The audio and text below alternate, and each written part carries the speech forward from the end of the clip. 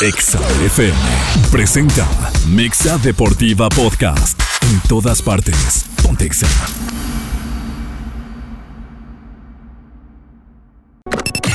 Nissan Grupo Begusa presenta. Las opiniones expresadas en este programa de radio son responsabilidad de quienes las emiten. No representan la opinión expedita de la empresa. A partir de este momento damos inicio a Mexa Deportiva. Mexa Deportiva. El círculo de análisis donde la pasión y la polémica se experimentan en carne viva. Beto Agüed, Francisco Chacón, Alejandro El Gallo García y Quique Cardoso. Al aire. Esto es Mexa Deportiva por Exa 93.5.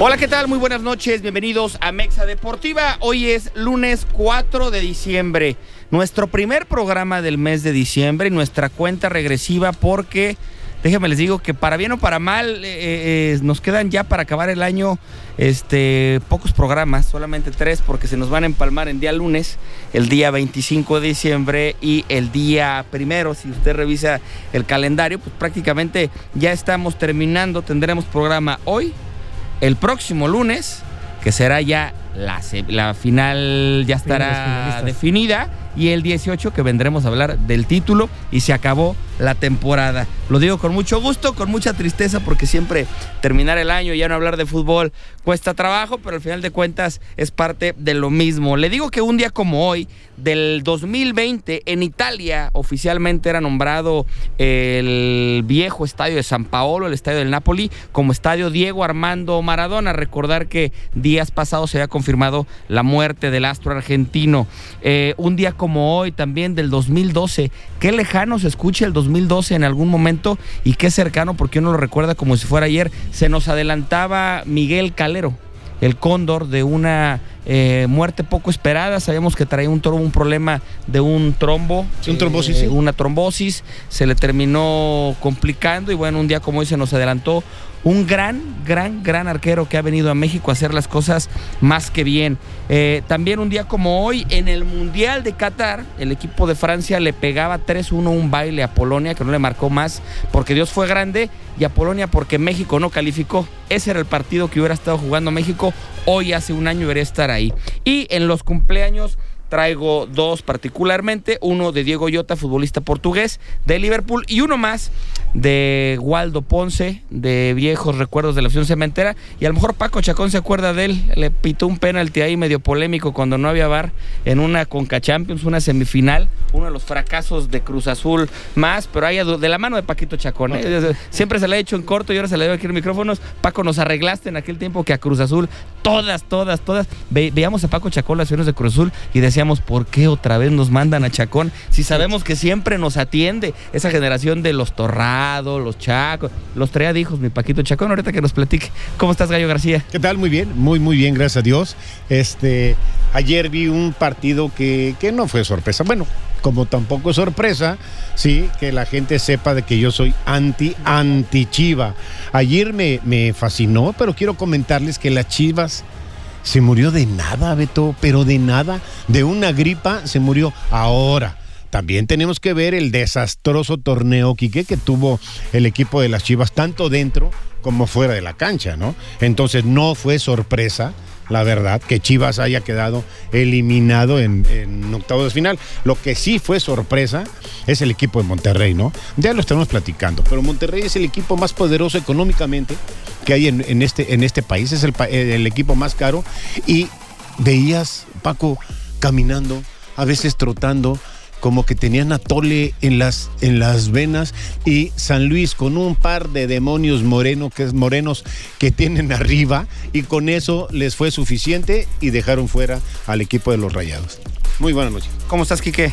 ¿Qué tal, Beto? Paco, Gallo, un gusto como siempre. Buenas noches a todos los que nos acompañan aquí en el 93.5. Sí, la verdad que equipo decepcionante Monterrey, pero bueno, ya están los 4 vivos de cara a lo que será ya la final del fútbol mexicano. Creo que a excepción de esa, sin sorpresa hasta el momento. Pero como siempre hay alguna sorpresa, ¿verdad? O sea, no puede haber esa constancia en la liga. Paco Chacón, ¿cómo estás? ¿Qué recuerdos tienes de eso que platicaba? Bien, mi querido Beto. Fíjate que recuerdo perfectamente el penal que mencionas. El partido, me acuerdo perfectamente, Waldo Ponce, también un greñudo chileno, ¿era? Sí, chileno. Lo que no recuerdo era contra quién era. Contra Monterrey. Contra Monterrey. Fíjate que no me acordaba de eso. Pues efectivamente, digo, Cruz Azul eternamente echando la culpa a los árbitros, mi querido Gallo, ¿qué te digo, no? Sí. A lo que me dio mucha risa fue el meme que nos mandó Beto, el grupo que tenemos de WhatsApp, en donde dice que Chivas se había convertido en la botana oficial de México, ¿no? Sí. O sea, digo, está bien que lo mande uno de la América, ¿no? Pero uno de Cruz Azul, pues no puede mandar eso, ¿no? Porque sabemos que la botana número 1 de México, pues es Cruz Azul. Esa es la verdad de las cosas. Y sorpresas, efectivamente, ya también platicaremos lo de la liga de ascenso, de expansión, pues, perdón, porque pues ascenso no hay, en donde, pues yo creo que sorpresivamente también pierde Atlante. Se veía Atlante parecería que era el favorito después de lo que había hecho todo el torneo y de lo que había hecho en la liguilla. Al final no logra llevar ventaja en su visita a Cancún y termina perdiendo allá en Cancún 3-0. La verdad que fue una goliza y un baile que les pusieron, y no fueron 6 porque Dios es grande, ¿no? Irreconocible el equipo de Mario García, porque Mario García, pues lo que más tiene es que son equipos dinámicos y que los para muy bien. Aquí la verdad que no se les dio nada, absolutamente nada, y terminan perdiendo 3-0. Y bueno, ya vamos a platicar lo que pasó en la liguilla también. Ya mencionó el Gallo de algunas sorpresas, lo que pasa con América, con Pumas, lo de Monterrey, y lo muy rescatable, la verdad, que lo de San Luis. O sea, el tema, Gallo, de darle al clavo a las contrataciones, ¿no? Sí, qué bárbaro. Vitiño y Murillo, qué bárbaros, qué bien andan, ¿eh? Sí. Oigan, entonces, ¿con qué quieren arrancar? Tenemos mucha información. Podemos hablar del tema de Chivas, podemos hablar del pase de Pumas. ¿Qué les parece si empezamos a platicar primero de lo que fueron las llaves de los cuartos de final? Y vamos a tomar, si quieren, los partidos de mayor convocatoria, del América y de Chivas. Si empezamos por orden de cómo jugaron, primero fue el América. La llave creo que fue buena, a secas para el América. Creo que el León fue un gran sinodal. Creo que nadie puede aquí decir que fue un rival fácil para el América. Incluso si León tiene un poquito más de puntería en el primer tiempo del Estadio Azteca, al América le hubiera entrado un miedo que le hubiera hecho temblar las patitas por cómo estaba el partido. América no salió a matarse contra el equipo de León, al contrario, León salió un poquito resguardado, América con la tenencia del balón, pero tampoco sin desbocarse, y al final, cada que atacaba a León había miedo, hasta que llegó la polémica del partido. Polémica porque viene la jugada precedida de una posible falta sobre Fidel Ambriz. Ahora que está en las redes sociales muy de moda, pues Paco, por ejemplo, fue de los que dijo y aseguró falta sobre Fidel Ambriz, que después precede el penalti. Hay otros árbitros que dicen que no es penalti. De hecho, ni era sobre Fidel Ambriz, yo la calabacía, era sobre el jefecito Rodríguez. Perdón, sobre Iván Rodríguez. Sí. El punto es una jugada de apreciación. Si a mí me preguntas, yo viendo la jugada en vivo, para mí es falta, porque más allá de que sí toque probar la pelota, va con fuerza desmedida y toca al jugador del León. Pero después escuchas otros comentarios que dices, el fútbol es de contacto. Yo quiero preguntar eso, sin sentimentalismos ni colores, Gallo, no, pero señor, tú estuviste en una cancha de fútbol. Esas se han pitado como falta y se han pitado como no falta N veces. Y no pasa nada, ¿eh? O sea, sin sentimentalismo, créanme que intento ser lo más objetivo posible. A mí no se me hizo falta, ¿sabes, Paco? Le pega primero al balón, dijiste algo muy cierto, Beto, el fútbol es un deporte de contacto, ¿sí? Si marcaran los árbitros todos los contactos que hay, a cada minuto pararían el partido, ¿no? A mí se me hace en verdad que no era falta, era una jugada normal, hay un pequeño choque, roce, como le quieran llamar, y después el empujón a Henry, ese no tenemos duda, ¿verdad, no. Paco? Eso no, eso fue penal, magistralmente lo tira Quiñones, magistralmente te digo porque lo metió, ¿verdad? Siempre sucede en esos tipos de penales tipo Panenka, que si lo fallas, eres el ridículo más grande del estadio, y si lo metes, imbéciles como yo, vamos a decir que magistralmente tirado, ¿no? Y ya después ya no pasó nada, pero estoy de acuerdo contigo, Beto, ¿eh? El equipo de León fue un sinodal de mucho respeto. Creo yo que si en el primer partido se engancha más el equipo de León, hubiera complicado más. Tú dijiste en el primer tiempo en el Azteca, yo diría en el primer tiempo en el Estadio de León. ¿Y que el América pasó por la jugada polémica o por qué pasa el América? Pasa por la plantilla, creo, del equipo. Creo que les bastó para poder tener esa reacción al final del encuentro, porque si bien en la ida tiene la reacción de poderle empatar en 2 ocasiones al equipo de León, y todavía acá cuando en la vuelta parecería que el América no era dueño del partido, logra quizás por la vía del penalti, ya tenías 1-0, pero de todas formas continúa con el ataque, no renuncia y marca el 2-0, pero creo que los fantasmas en liguillas vuelven a aparecer para el América en cuanto al funcionamiento. No ha demostrado en las últimas liguillas ser el equipo fuerte o pasar a la ronda de semifinales de manera categórica. Lo ha sufrido. La última semifinal fue la última liguilla fue en cuartos de final con San Luis justamente y le complicó. Incluso San Luis tuvo nada de dejarlo fuera en el Azteca. Ahora se lo topará en semifinales y América tendrá que tener esa solidez y coordinación, sobre todo en la defensa. Creo que es lo más débil del equipo. A mí no me convence la verdad de Cáceres. Desde que prácticamente llegó a la América no se le vio bien. Quizás a lo mejor en selección sí resulta ser ese buen defensa que busca la selección uruguaya, pero en el América no se le ve coordinación. Y mira que este torneo no estuvo tan mal. Sí, no tuvo tantas. Estoy totalmente de acuerdo contigo. Tuvo una ligera ausencia por lesión y fue cuando entró Juárez y que hizo pareja con Lichnowsky. Más o menos se veía bien el equipo, pero a Cáceres se le ve como titubeante y como dudoso, temeroso, y cuando ya es un jugador bien en América. La jugada que deja botar y que no entra de milagro, que pega en el palo, de verdad, no es para un central titular del América. Ahora, Paco, directo y a la cabeza. Al América le ayudaron porque Fernando Guerrero es su árbitro de cabecera, así lo dijiste. Sí, mira, a mí la jugada me parece muy fácil señalar la falta porque existe un contacto y a mi entender que haya jugado la pelota antes o después, pues no tiene nada que ver. O sea, tiene que ver que haya cometido falta o no. En mi manera de ver, existió una falta porque da una patada a su adversario. O sea, esa es mi forma de ver la jugada, ¿no? Antes, Gallo, tú debes de recordar, en la época aquella del Picas Becerril, de Coreano Rivera y todo eso, siempre había el pretexto del balón, ¿sí? Y jugaban el balón y se llevaban pelo y flor. Con todo, ¿sí? Y no pasaba nada porque jugaban el balón y hasta decían, no, pues que jugué el balón. Sí. Pues sí, está bien. ¿Qué crees? ¿Que lo fracturaste, carnal? Sí, jugaste el balón, pues sí, pero lo fracturaste. Entonces, a partir de ahí la regla cambia. Okay. ¿Sí? Y se le da una interpretación o una connotación distinta.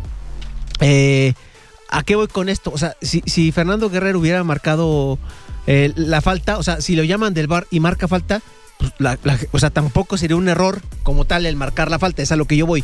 O sea, se puede prestar o no prestar. No marcarla. A mí me parece que sí. Entonces, por eso yo mencionaba que tenía que haberla marcado la falta. Ahora, también, o sea, le roban un balón a un jugador en medio campo, en donde prácticamente los jugadores de América se ponen mano a mano contra 2 de Toluca. Pues como árbitro, la verdad, Gallo, pues lo más fácil es marcarla. O sea, esa es la realidad de las cosas. No termina marcando y termina cayendo el gol. Hay también quien menciona que no es penal sobre Henry Martin. Ojo, para mí, a la velocidad que va Henry Martin, con cualquier toque, te desbalancean. Esa es la realidad de las cosas. Sí, existe un contacto arriba, ¿sí? Un empujón y que hace caer a Henry Martin, y sí me parece la segunda acción de penal. Y por eso el VAR también considera que no es una acción como para mandarlo a llamar, como para anular el gol por mediante una falta, ¿sí? O sea, de hecho no se puede prestar, se prestó a la polémica y me parece que habría que darle más certeza como tal al juego, porque tú como árbitro debes de entender qué pasó en el primer partido. Sí, se mencionó mucho, no se pudieron ver las líneas que marcó el VAR para que no hubiera fuera de juego en el primer gol del partido de la ida. Sí, para mí no es fuera de juego, ¿eh? Ajá. O sea, para mí está bien validado el gol. O sea, yo creo que sí se trazaron, pero eso lo tienes que demostrar. Entonces tú como árbitro en un partido de vuelta debes de decir, oye, hoy no puede pasar nada que parezca a favor del América. Tú debes de salir con esa mentalidad. O sea, no de perjudicarlos, pero sí que todo sea claro, y desafortunadamente aquí esa parte no fue clara, ¿sí? Y se habla de que el América pues nuevamente pasó con ayuda de los árbitros, ¿no? Esa es la realidad de las cosas, y sí llama mucho la atención también que muy seguido, o sea, por no decir cada liguilla, le toca a Guerrero al América. O sea, hay 26 árbitros en México de primera división y le toca a Guerrero al América. O sea, híjole, me llama mucho la atención y que Ramos prácticamente no le arbitra al América. Temas en otras ocasiones también Santander a las Chivas y no pasaba nada. Sí, claro, bueno, Santander por una falta que no marcó, de un penal, a la postre, que hubiera sido el empate de Tigres, a la postre, pues el ¿cómo se llama? Chivas fue campeón. El título, ¿no? Ramos, después de la final contra Monterrey, también tardó muchísimo en pitar. Nomás 2 años. Ahí les doy un comentario antes de mandar a corte, que tenemos que ir nada más. Llega aquí al comentario del Facebook, dice: buenas noches, para hacer comentario para el Gallo García. Esa era falta a favor de León. ¿Qué más puedes decir, Gallo, si tú le vas al América? Y si el América queda campeón, va a ser por ello de los árbitros. Esa es la verdad. Pero voy a responder. Sí, yo dije, sí, amigo, muchas gracias, muchas gracias por el mensaje. Yo dije que quitándome la playa del América y sin sentimentalismo, yo pienso que no era penal. Ahora. ¿Que no era penal? Que no era falta, perdón. Que no era falta, perdóname, Paquito. Y ahora Paco dice que en el primer gol de Henry Martin en León, que a él se le hace que no era fuera de lugar. Y mira, para estar de acuerdo contigo, amigo, a mí se me hace que ese sí era fuera de lugar. Y para mí, les voy a decir, para mí los dos, fuera de lugar allá y falta acá. A la América dos le ayudaron. Okay. Pausa, regresamos. Mexa Deportiva Podcast. En todas partes, Pontexa.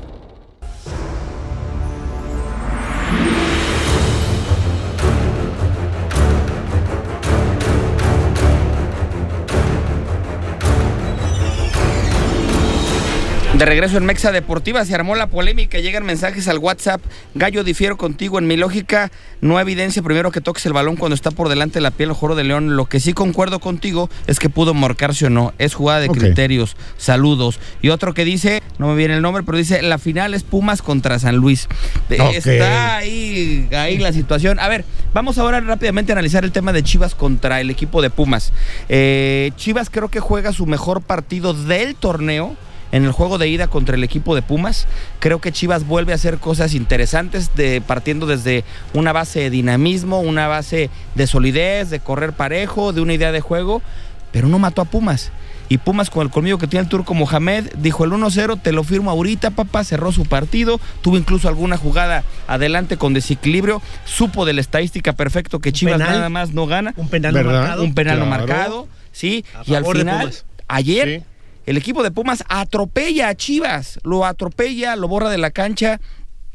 De verdad, amigos Chivas, no puedes depender de Alexis Vega. O sea, no puedes, después de lo que hizo durante el torneo, que lo metas y que sea tu salvador. O sea, también un poquito de respeto hacia tu plantel. Y de repente ya veías la actitud de todos los jugadores y ya te dejas. O sea, dices, ya queda. Y después ves al vecino de enfrente que trae a un ex canterano tuyo y que aparte se saca una playera que dice rehecho en CU. Es decir, a ustedes no me hicieron nada, yo me volví futbolista aquí, no con ustedes. Es una bofetada dura. Y hoy lo que vale el Chino Huerta y lo que van a pagar por el Chino Huerta, ¿y qué les dice? Salí de ustedes, no me dieron juego, no me dieron bola, no me tuvieron paciencia, y hoy el Chino está convertido seguramente en el top 3 de jugadores del actual torneo, ¿sí? O sea, es a lo que me refiero. Y al final de cuentas, si hoy llega, en algún programa alguien de ustedes lo comentó, no sé si Gallo, Paco, dijeron, oye, a ver, olvídate que el Chino jugó en el equipo de Chivas. Tú lo ves jugar y dices, es mexicano, ¿cuánto vale para Chivas? Hoy, aparte de todo, fueron burlados por su propio exjugador. ¿Qué lecciones sacamos? Totalmente, El Chino Huerta se burló de los jugadores. Pensé que un par de goles, no, nada más uno, porque el otro, mi buen amigo, el Pollito, Dios mío, Está bien, pero Gallo, ridículo el Chino Huerta. Es ridículo. Sale a festejar el gol que no mete. Pero claro. O sea, fue gol, papá. Ajá. Y sale y lo festeja como si lo hubiera metido. Eso es una vergüenza. Cuando ve el balón en la red, fue cuando reacciona. Cuando nos dimos cuenta que él no qué lo mal, metió. qué mal, muy mal. Qué mal. Pero burlándose de los jugadores, burlándose y pisaba el balón, y al final burlándose de la porra de Chivas con una seña diciéndoles adiós. O sea, yo sigo en liguilla y ustedes adiós. Pero te digo algo, Beto, en esa ocasión se vale. La verdad, se vale. No te trataron bien. El Chino Huerta, Paco, y aquí lo comentamos, lo mandaron a Zacatepec no sé si era primera, aquí qué, o era expansión. La filial de Chivas. Ajá. Lo mandan a Zacatepec, lo mandan a Mazatlán y lo regresan. No lo tratan bien. Y luego le dicen, ¿sabes qué? Ya no te queremos, vete de aquí. Pues claro que el muchacho tiene una espinota clavada y fue la gran oportunidad de sacarse. Y mira, Gallo, a mí la verdad que tiempo al tiempo, a mí el Chino Huerta, la verdad que me parece un engañabobos, es la realidad de las cosas, así no me parece un buen jugador. O sea, me parece un jugador muy atrevido, que encara de todas y que obviamente algunas le salen, ¿sí? O sea, mis respetos para la moral del Chino Huerta. O sea, la autoconfianza que tiene el Chino Huerta es impresionante. Yo estoy de acuerdo contigo, Paco, ojalá y así lo tuvieran todos los futbolistas. Pero calidad, el Chino Huerta, a la hora de tener la pelota con las manos y tener claridad mental para desequilibrar de manera correcta, dar el último pase de manera correcta o clarificar una acción, no la tiene. O sea, el Chino Huerta no tiene calidad futbolística.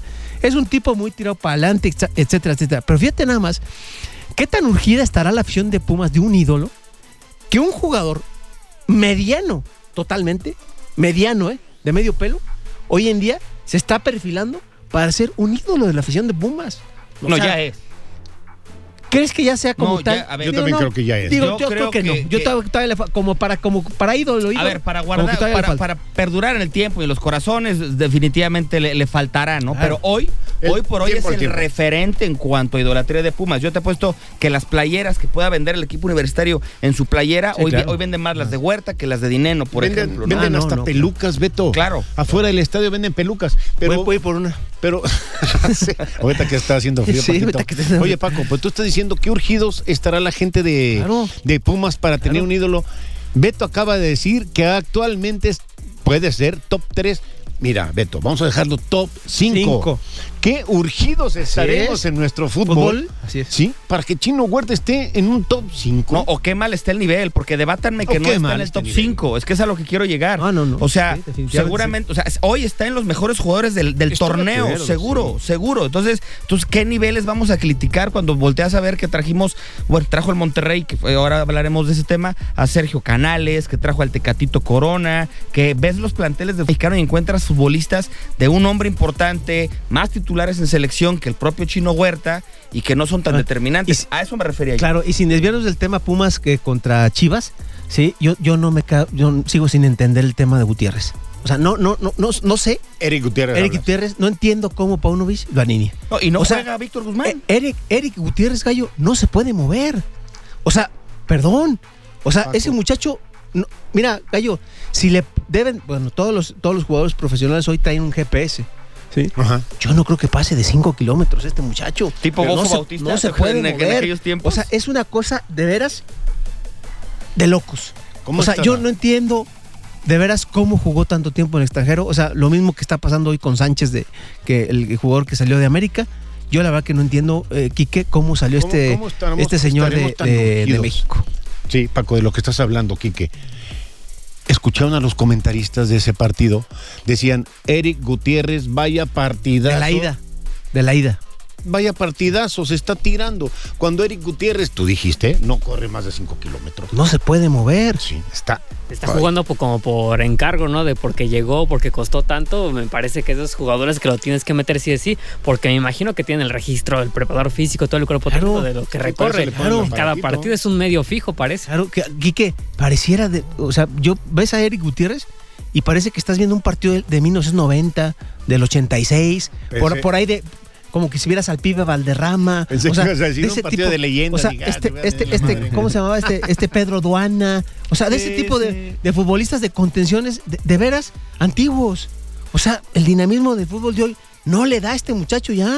O no quiere darle, ¿no? O sea, es un tema complicado. A ver, en el tema Chivas, para cerrar, hay que recordar de dónde viene Chivas antes de que llegara Fernando Hierro y Belko Paunovic, de no calificar, de estar en un proyecto siempre hacia abajo. ¿Qué hacen hoy con este proyecto? Pauno se debe de quedar y le deberán de darle escoba para que le permitan limpiar. ¿Habrá mano de alguien más? ¿Hasta dónde va a llegar Chivas mientras sigamos en esto? Chivas hoy no tiene a los mejores mexicanos, porque esa es la realidad. Creo que el plantel de Chivas da para donde llegó. O sea, qué bueno que calificó el equipo de Guadalajara por lo que implica Guadalajara en la Liga Mexicana. Pero sabemos que no iba a estar en el top 4. Que ya el torneo pasado, haber llegado a la final, fue un logro. Y aquí fuimos muy críticos del cómo había llegado y la suerte que había tenido. Incluso las circunstancias que aprovechó en aquella semifinal contra el América. Pero hoy, ¿qué se hace con el proyecto de Chivas para que te dé un paso más allá? Lo que yo creo que Paunovic no es el técnico para Chivas, la verdad. Yo siento que como él, en México hay 1000 técnicos, Beto. Pero a ver, te voy a interrumpir un poquito, Gallo, para debatir. Pasó Buse por ahí, pasaron otros entrenadores, Nacho Ambriz, y puedo mencionar a muchísimos. Y no calificaron 2 torneos seguidos con Paunovic. Sí. Ok. Y puede ser que, por lo que me estás diciendo, sí, con los pelos de la burra en la mano, y estoy de acuerdo. El problema de Chivas, creo yo, Beto, no es a quién vas a quitar, sino a quién vas a traer. Sí, o sea, la política del equipo de Chivas son puros mexicanos, de acuerdo. ¿De dónde vas a agarrar algún mexicano de carácter, de categoría, de experiencia para que pueda echarse a las Chivas al hombro? Lo que a mí me queda claro, yo no sé si en otras ocasiones sí sucedió, bueno, sí sucedió. Chivas, si juega con puros mexicanos, lo tiene complicadísimo, Beto, para ser campeón. Pero a ver, yo quisiera repasar también la alineación de Pumas y la de Chivas. O sea, ¿en serio creen que la alineación de Pumas es mucho mejor que las Chivas? No, buen comentario. Me parece, Beto, que incluso hasta en cuanto a lana, debe de valer más Chivas. Sí, pues o sea, sí. Y a Chivas no le da de los equipos candidatos al título, ¿quiénes son? América, Monterrey, Tigres y Pumas. ¿Sí? Le tocó el más débil, ¿sí? Y la verdad que Paunovic se vio muy mal en comparación a Mohamed. Mohamed se lo comió en un puñado, Gallo. Sí. Esa es la realidad de las cosas, ¿sí? No supo matarlo y como bien mencionabas, dijo Mohamed, no, hombre, en la vuelta te voy a hacer garras, ¿sí? Y eso pasó. Y ojo que no jugaron a las 12 del día. En CEU jugaron a las 6 de la tarde. Si uno revisa, por ejemplo, en la alineación de Pumas y qué buen ejercicio, Paco, la verdad es que no hay jugadores, digo, hoy el Chino Huerta que está revalorizado, pero, a ver, el lateral izquierdo es Adrián Alderete, que tiene 35, 36 años, sí. Que ya es un veterano. Magallán viene de fracasar en jugar el fútbol europeo. El portero está pasando un gran... De acuerdo. Gran porterazo Hugo González. Sí, pero ¿cuánto les costó, Gallo? No, nada. O sea, y no, tampoco nada. A lo mejor que lo hemos hablado, tampoco sea mucho más que el Guacho Jiménez. O sea, son porteros. Un pasito arriba, sí. Un pasito arriba, pero tampoco no es un Nahuel o un... Están muy parejos, sí. Están muy parejos. El lateral derecho fue Rivas, que es un canterano. Claro. Trigos, otro canterano. Buen jugador. Rivas, un contención que salió de Santos Laguna, que fue de los sub-17 del Potro Gutiérrez, que tampoco puso nada con él. El Toto Salvio será el caro de ahí. El Chino, jugador Ergas que trajeron, que ni siquiera jugaba, ahora lo pusieron doble lateral. Y el Toro Fernández, que vino a Juárez y no pasó nada. Estoy de acuerdo contigo. En cuanto a plantel, tampoco Chivas tenía mucho menos que el equipo de Pumas para cómo fue atropellado. En fin, no tenemos que mandar a corte. Así nada más un comentario rápido del fracaso de Monterrey. Quique Cardoso. Sí, bueno, creo que se esperaba por el técnico que traía a Monterrey, por el Tano Ortiz. Hay mucho odio de parte del es que durante el torneo se me figuró como el América del torneo pasado porque no ganaba con creces, me parece, Monterrey. Sí fue un segundo lugar, como lo hizo con América también en primer lugar, pero no se vio un Monterrey espectacular, a pesar de que tuviera tantas bajas, pero Monterrey tenía vasto plantel para poder hacer mejores partidos, sacaba los puntos que me parece muy apenas, y en liguilla se lo terminaron comiendo de nueva cuenta al Tano. Los jugadores, como bien dices, también la actitud me parecía un tanto extraño, muy apático los jugadores. Bueno, incluso a Andrade está bien que quieras echar todo el equipo delante, pero ya jugar en medio del campo, me parece una exageración. Yo quiero preguntarte eso, Gallo, ¿viste esa ridiculez de Andrade? Sí, Luis. Pero ahí como entrenador, de verdad nadie le dices, regrésate a tu portería. Como entrenador, si tienes al Tano Ortiz, no te va a decir nada. Como no les dijo nada a los demás compañeros. Pero eso es un mensaje, claro, es un mensaje ridículo, Parece equipo de llano, Gallo, perdón que te interrumpa. Claro, es un mensaje ridículo para los compañeros, como diciendo, yo sí tengo corazón, yo sí tengo ganas. Hubieras detenido mejor el baloncito ni en atrás, papá. Fútbol 7 se ven esos porteros. Claro que no. Espantabobos, me gustó. Espantabobos, dijo Paco hace rato, sí. Bien, pausa, regresamos a Mexa Deportiva. Mexa Deportiva Podcast. En todas partes, Pontexa.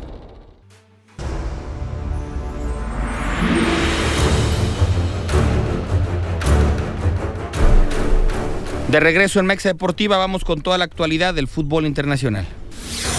Mexa Deportiva Internacional con Carlo Vanegas por XFM 93.5.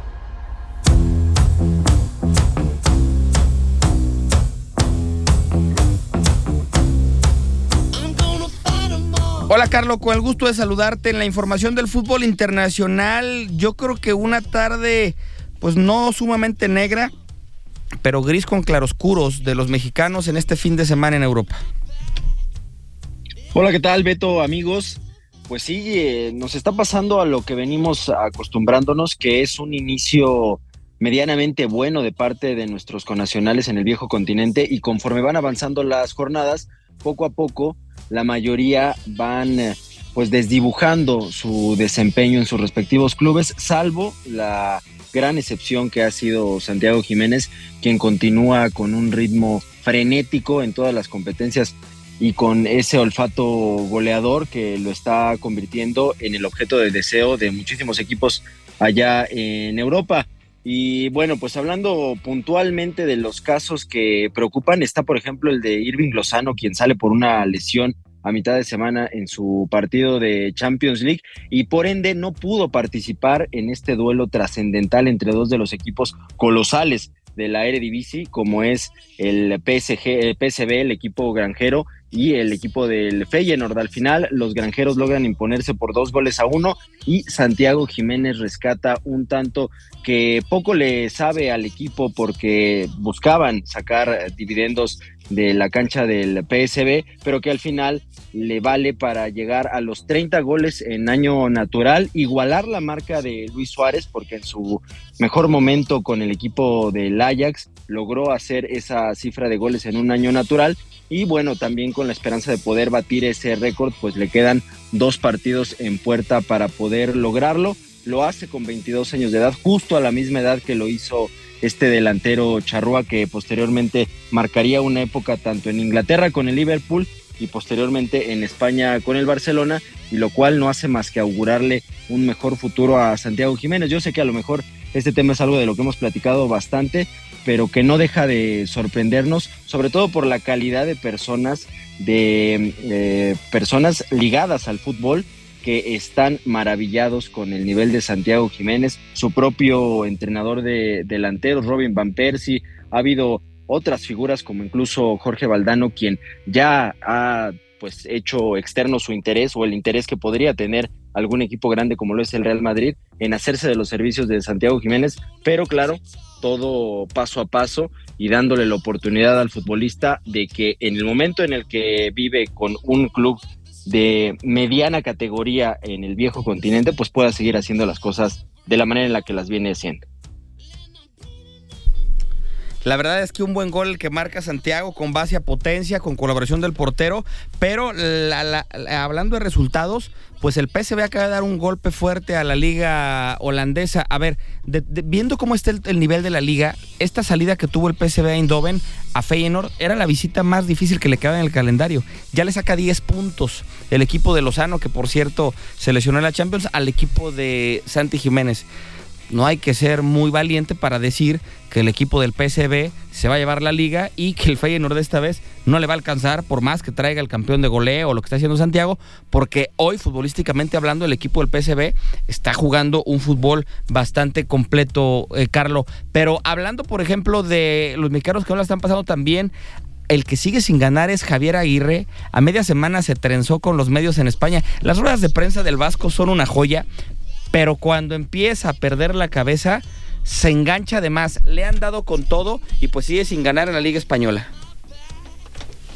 Sí, la verdad estaba viviendo, yo creo que su momento más crítico desde que asumió el rol allá en Mallorca como el director técnico, y es que los resultados son los que no lo acompañan. Después de 15 jornadas en la Liga Española, únicamente ha conseguido un triunfo, y creo que lo más delicado de todo esto es que como local, que suelen ser esos puntos vitales, que suelen ser esos partidos que ayudan a este tipo de equipos a lograr la permanencia, no ha obtenido los resultados que se necesitan, y sobre todo frente a equipos que están en el mismo rol, ¿no? Que están luchando por mantener la categoría, como es el caso de el Cádiz. En sus últimos 4 partidos ha encontrado 2 descalabros y 2 empates, y los 2 empates, repetimos, pues han sido en calidad de local. De ahí a no poder pues rascar, digamos, alguna situación mayor en cuanto a puntos, y que eso le dé cierta estabilidad y cierta tranquilidad al Vasco de cara al final de la primera vuelta. Se le está señalando mucho también por esa postura. Cuando le sale el jugar de manera defensiva cuando se necesita ese orden táctico y a partir de eso pueden encontrar un gol, defenderlo y obtener los 3 puntos, bueno, ahí todo el mundo termina por aplaudirlo, pero ahora que necesita ser un poquito más arriesgado y que no es una característica que sea pues algo que podamos identificar en los planteamientos de Javier Aguirre, ahí es donde están llegando todas las críticas y que al Vasco se le está empezando a salir esta situación de las manos y también incluso la confianza hacia sus dirigidos, ¿no? Hacia el resto del plantel. Está muy, muy complicado, sobre todo porque son 11 puntos los que lleva después de 15 jornadas y está únicamente a 2 puntos de la zona de descenso y pues sabemos que la segunda vuelta, si no consigue algunos refuerzos que puedan ayudar a solventar la falta de gol, sobre todo que tiene el equipo del Mallorca, pues se viene un escenario muy, muy complicado para Javier el Vasco Aguirre. Tema complicado, a ver cómo reaccionan allá, porque repetimos, los medios, la prensa, la presión que se vive es complicada. Aún así, pues sabemos, y lo platicábamos fuera de micrófonos con Paco y con el Gallo, con Quique, que hoy por hoy el nivel de la Liga Española, quitando a los equipos de arriba, no es nada superlativo. Ahora, en un reel previo al programa, mi estimado Carlos, platicaba yo del equipo del Girona, que es la sorpresa no de España, sino de a nivel europeo, un equipo con un presupuesto sumamente menor, que cierto es que pertenece al City Group, que tiene, vamos a llamar, estabilidad y solidez económica, pero que no tiene fichajes caros ni de renombre, al contrario, fichan muchos jugadores chavos para irles dando fogueo, están con algunos cedidos. Hoy el Girona es el líder de la Liga Española, se dice fácil. Un equipo que hace 3 temporadas estaba en la Liga Inferior, que hoy por hoy, con los puntos que tiene, ya solamente le falta sacar un punto, tiene 37 puntos, ¿sabe? 38 puntos, perdón. La temporada pasada hizo 39. En toda la temporada, hoy ya tiene 38 puntos y está de líder en España, juega contra el Barcelona el próximo domingo y es la sorpresa de la liga, Carlos, de esos casos tipo Leicester, ¿no? Que vamos a ver si alcanza a mantener. Sí, además la manera en la que juega el equipo del Girona es algo que está sorprendiendo a propios y a extraños. Es un club que es aventado, que es arrojado, que le gusta proponer, no importa contra qué rival se esté enfrentando. Creo que quizás el único asterisco que lleva en lo que va de la liga es ese partido contra el Real Madrid, que hay que decirlo, la verdad no jugaron nada mal y el Real Madrid encontró goles de manera rápida en el trámite del partido que le empezaron a ayudar a solventar el resto del encuentro. Y respecto a la inversión, es una inversión muy inteligente, contrario a lo que hacen otros grupos inversores, como lo que ocurre, por ejemplo, con el PSG, que de momento empezaron a contratar superestrellas. Primero fue Thiago Silva, después fue Ibrahimovic, después trajeron a Neymar, posteriormente fue Mbappé y al final el resultado, que es la Champions League, no termina por dársele al equipo francés. Y en City Group saben que lo que puede ayudar a darle validez a sus proyectos es generar una base sólida y eso es lo que han venido construyendo con el Girona desde hace 5 temporadas.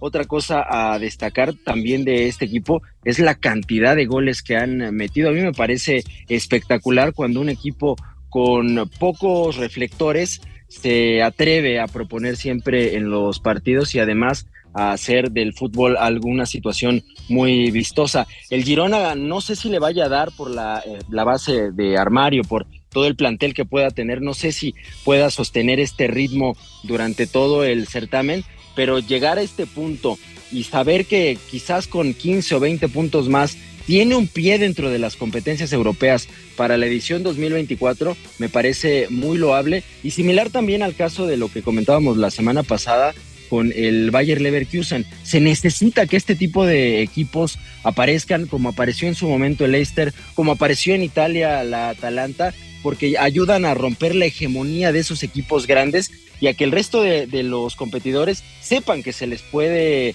hacer pelea, ¿no? A pesar de contar con presupuestos mucho menores, se puede contar con proyectos deportivos interesantes que pueden ser una bocanada para el viejo continente, y ahí está el caso de este Girona, que pues desde ya se está ganando los aplausos de todas las personas en España, y a ver si pueden mantener este paso por muchas jornadas más. Bien, Carlos, para cerrar este bloque, quiero preguntarte acerca de los resultados de la Liga Premiere, como los principales. También platicamos fuera de micrófonos una estadística, ¿no? Hablando de las comparativas, por ejemplo, en la Liga Española, esta semana se marcan 17, 18 goles, y en la Liga Premiere se marcaron 30 y tantas, con empates brutales, por ejemplo, el del City contra el Tottenham, o un 4-3 del Liverpool-Fulham. Fíjate que un detalle muy curioso sobre el Manchester City es que era ese equipo al cual el Big Six, el Tottenham, el Manchester United, el Arsenal, el Liverpool, sabían que podían llegar a perder puntos, y en este arranque, en esta temporada 2023-2024, le ha costado mucho trabajo al City. No pudieron pasar del empate con el Chelsea en aquel 4-4, no pudieron pasar tampoco del empate frente al equipo de Liverpool, y ahora les toca enfrentarse a un Tottenham que durante 7 jornadas venía comandando la Premier. La verdad es que la falta del delantero estrella como es Harry Kane no se ha notado. Hay otros jugadores que han venido levantando la mano, está Maddison, está Son, y al final el plantel sigue notándose bastante competitivo, y el empate resulta quizás injusto después de una jugada muy polémica en la que Erling Haaland recibe una falta a mitad del campo, se levanta, continúa con la conducción y filtra un balón para Grealish, y de momento se había marcado la ley de la ventaja, y cuando Grealish ya se enfilaba para poder enfrentar mano a mano al arquero, ahí el árbitro termina por decantarse y decidir que debían de poner el balón en suelo y cobrarse la falta. En ese momento el marcador estaba 3-3 y pudo haber cambiado el partido y el resultado. El trámite, sabemos que el City sabe muy bien manejar estos partidos, pero al final se le está complicando sacar el resultado. Pueden anotar, pero no pueden guardar esas ventajas, y creo que eso puede marcar la diferencia en un equipo que nos estaba acostumbrando a aplanar en cualquier competencia, ya fuera en la Champions o fuera también en la Premier League. A mitad de semana se le estaba indigestando el equipo del Leipzig, y ahorita ya está empezando a generar ciertas dudas lo que está haciendo el City. Y en cuanto a goles, pues es un festival cada semana la Premier, y además con muchas volteretas. El City lo estaba ganando 3-1 y al final terminan empatándole. En el caso, por ejemplo, del Fulham, el equipo de Raúl Jiménez estaba con el pie en el acelerador, llegaron a estar encima del Liverpool, y en cuestión de 10 minutos logran darle vuelta a ese resultado y ganarlo por 4-3, y ponen muy apretada la liga, sobre todo por los puestos arriba en donde el Arsenal sigue comandando. Y pues ahí está también el saber si este equipo Goner, después del trago amargo que se llevaron la temporada pasada, donde en 20 jornadas estuvieron en la punta de la tabla y posteriormente se desinflaron en la parte final, saber si ahora aprendieron de esos errores y el equipo de Mikel Arteta es capaz de coronarse por fin después de una sequía ya de 20 años allá en Inglaterra. Bien, pues ahí está la información. Muchas gracias, Carlos. Al contrario, gracias a ustedes. Fuerte abrazo. Pausa, regresamos. Mexa Deportiva Podcast. En todas partes, Pontexa.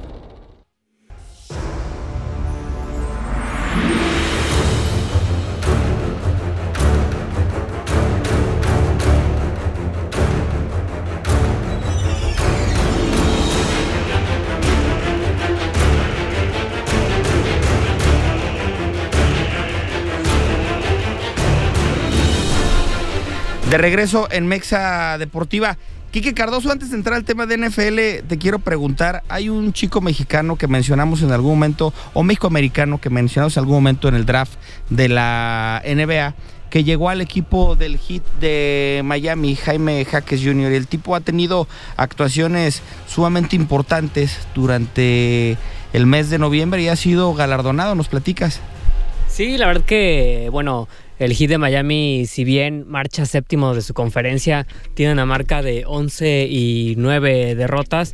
Es un jugador que, al lado de Jimmy Butler, que obviamente es la figura de este equipo, pues este México estadounidense, como se le dice ya, ha promediado bastantes juegos con puntos a favor del equipo. Es decir, ha resultado el MVP del encuentro por arriba de Jimmy Butler, que es la figura, y se ha echado, digamos, el equipo al hombro, donde consigue unos promedios de 12 puntos, 3.9 rebotes y 2.5 asistencias por encuentro en la campaña, y es un jugador que apenas llegó en esta temporada. Si bien todavía es demasiado temprano para pensar de que el Heat esté como uno de los candidatos para llevarse el título de NBA, sí es esta buena labor que está haciendo el mexicano con Jimmy Butler, como te lo digo, con el equipo del Heat de Miami, el que puede este premio obtener el Jimmy Jaques, porque se da cada mes, es decir, esta abarca de octubre a noviembre. Por lo tanto, pues el premio para esta ocasión fue para Jaques, y que ojalá así pueda seguir mes con mes tratando de llevar ese premio, y por supuesto colaborar con el equipo, porque muchas veces llegan los novatos o llegan ciertos jugadores y tienen muy pocos minutos. Lo vimos con Toscano, por ejemplo, en los Lakers o en los Warriors de Golden State, que no tenía suficientes puntos con sus equipos, y ahora todo lo contrario con este muchacho, pues sí está teniendo oportunidad, y sobre todo que está yendo directamente en los puntos a favor del equipo.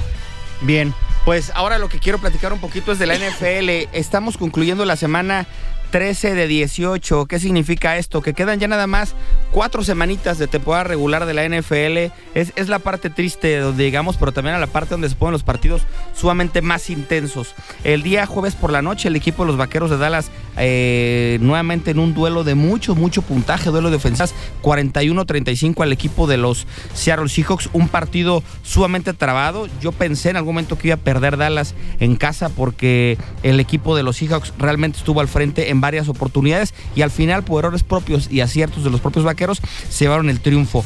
La nota, yo creo que de todo lo que fue la semana de la NFL, se la lleva puntualmente el equipo de los 49 de San Francisco.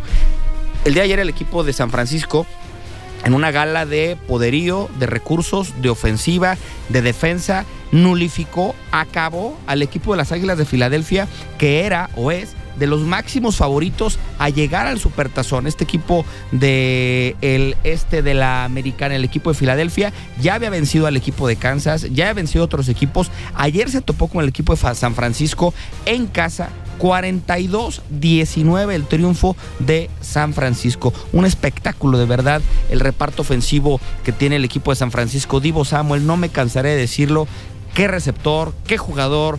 Te corre, te recibe, te bloquea, te protege a Pordy cuando lo tiene que hacer. Es impresionante lo que hace Divo Samuel y el equipo de 49 de San Francisco. Paco tiene que estar sumamente contento, ¿no? Definitivamente. Sí, sobre todo a quién le ganó. O sea, porque hay unos partidos que de repente que son como de trámite. En este caso, jugar contra las Águilas de Filadelfia, pues no es nada fácil. Incluso las Águilas de Filadelfia tienen mejor récord que incluso que San Francisco todavía. San Francisco cayó en un bache, Beto. Sí, me parece que en buen momento, digamos de que a media temporada, y ahora San Francisco vuelve a repuntar, poniéndose con 9 ganados y 3 perdidos. ¿Cuántos partidos faltan, Beto? Faltan 4 juegos. Okay.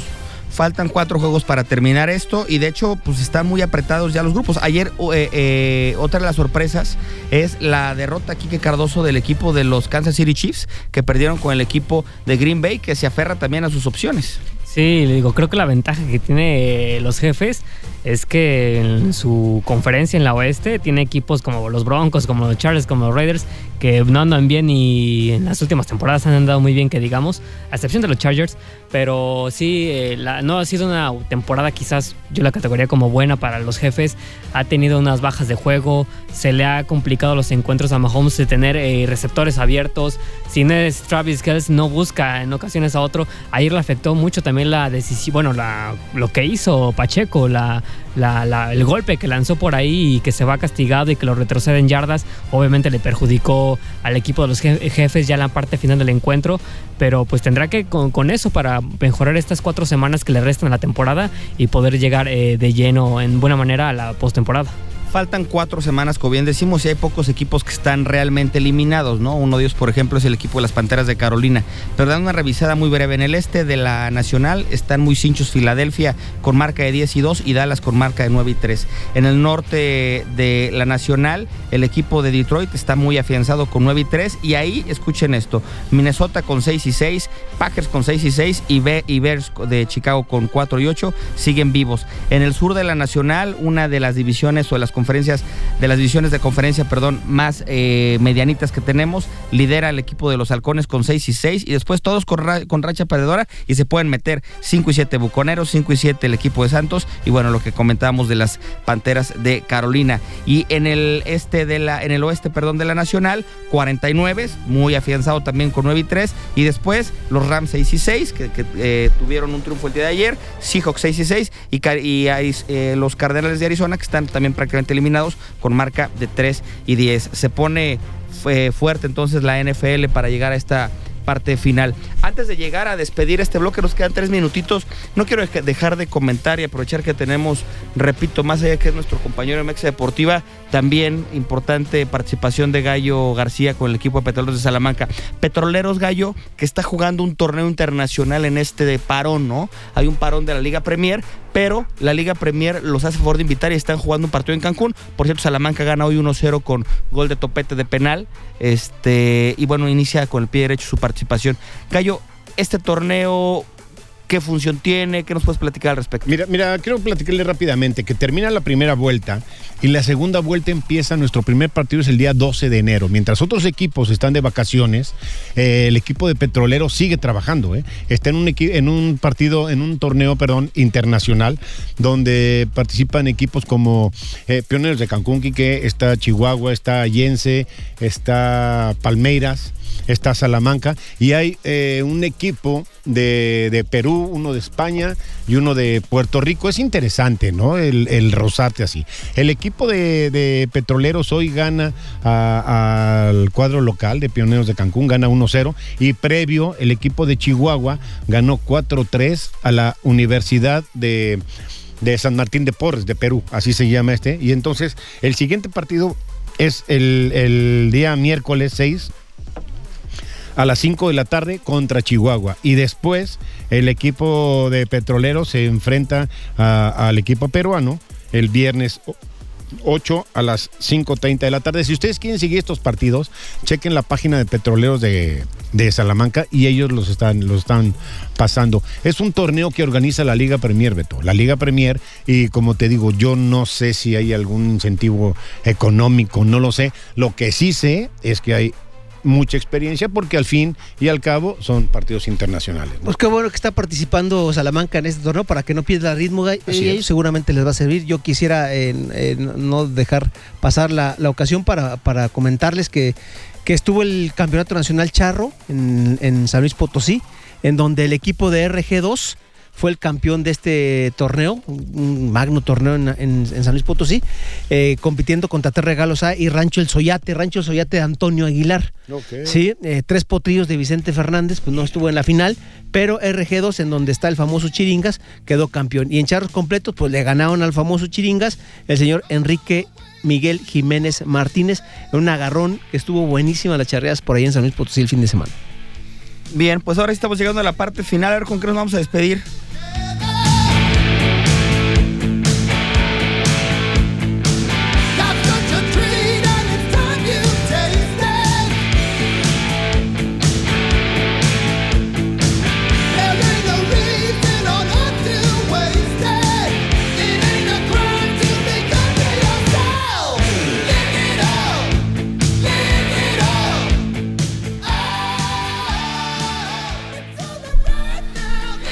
Bien, pues la canción es Lick It Up del equipo de Kiss, del álbum musical de Kiss, como el mismo nombre del artista. Esta canción es a propósito porque un día como hoy, hace algunos días, 2 de diciembre, se despidió Kiss de los escenarios, dio su último concierto ayer en el Madison Square Garden. Una gran banda de rock histórica, muy marcada, ¿no? O sea, ver a Kiss y no imaginar las caras pintadas de blanco y las lenguas de fuera y todo eso, pues es algo muy simbólico, ¿no? Digo, así como la lengua de los Rolling Stones, hay grupos que se han hecho de una imagen como tal, que es una de ellas. Bien, Marcos, esta también es estrellita tuya, porque el pelado ya sabemos, no sé ni quién, no sé por qué menciona. Debe estar llorando ahorita. El pelado está llorando por una esquina. Sí, claro, por sus Chivas. Sí, seguramente. Pues despedimos Mexa Deportiva, Gallo García. Muy buenas noches a todos, un placer como siempre compartir micrófonos. Dentro de 8 días ya hablaremos a los dos finalistas. Esperemos para la gente que sirve a las Águilas que tengamos buenas noticias, ¿sí? Y nada más hagan un favor, cuídense. Gracias, Beto. Beto, Paco, Gallo, un gusto como siempre haberlos estado aquí con ustedes, al público que nos acompañó. Y pues sí, ya nos estaremos escuchando el próximo lunes de los finalistas. A ver, antes de pasarle a Paco, ¿tu final, Gallo García? América Tigres. América Pumas. Paco Buchacón. Híjole, quisiera América Pumas, pero no, va a ser América Tigres. Bien, pues esto... El pelado que te escribió dijo Pumas... Aquí hay uno. Pumas San Luis, que dice que es San Luis. Tiene aquí Pumas San Luis. Sí. Yo voy con América y Tigres. Al final son los equipos más regulares del torneo y creo que tendrá que hacerse justicia. El campeón aún en curso, como el equipo de Tigres buscando el subcampeonato, contra un equipo que lo merece por lo que hizo durante el torneo regular. Bien, pues esto fue Mexa Deportiva. Yo soy Beto Agüed. Pase una excelente noche.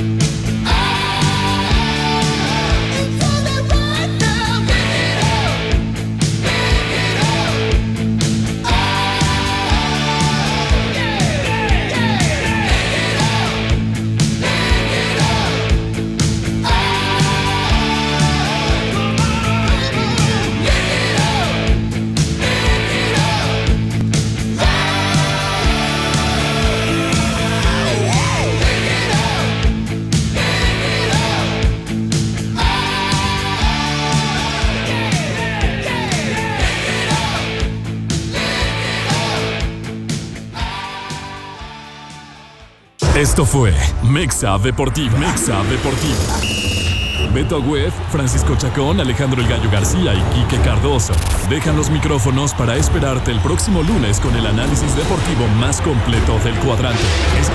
Escuchaste Mexa Deportiva. Mexa Deportiva por Exa 93.5. Las opiniones que fueron expresadas en este programa de radio son responsabilidad de quienes las emiten. No representan la opinión expedita de la empresa. Mexa Deportiva fue presentado por Nissan Grupo Vegusa. Exa FM presentó Mexa Deportiva Podcast. En todas partes. Ponte Exa.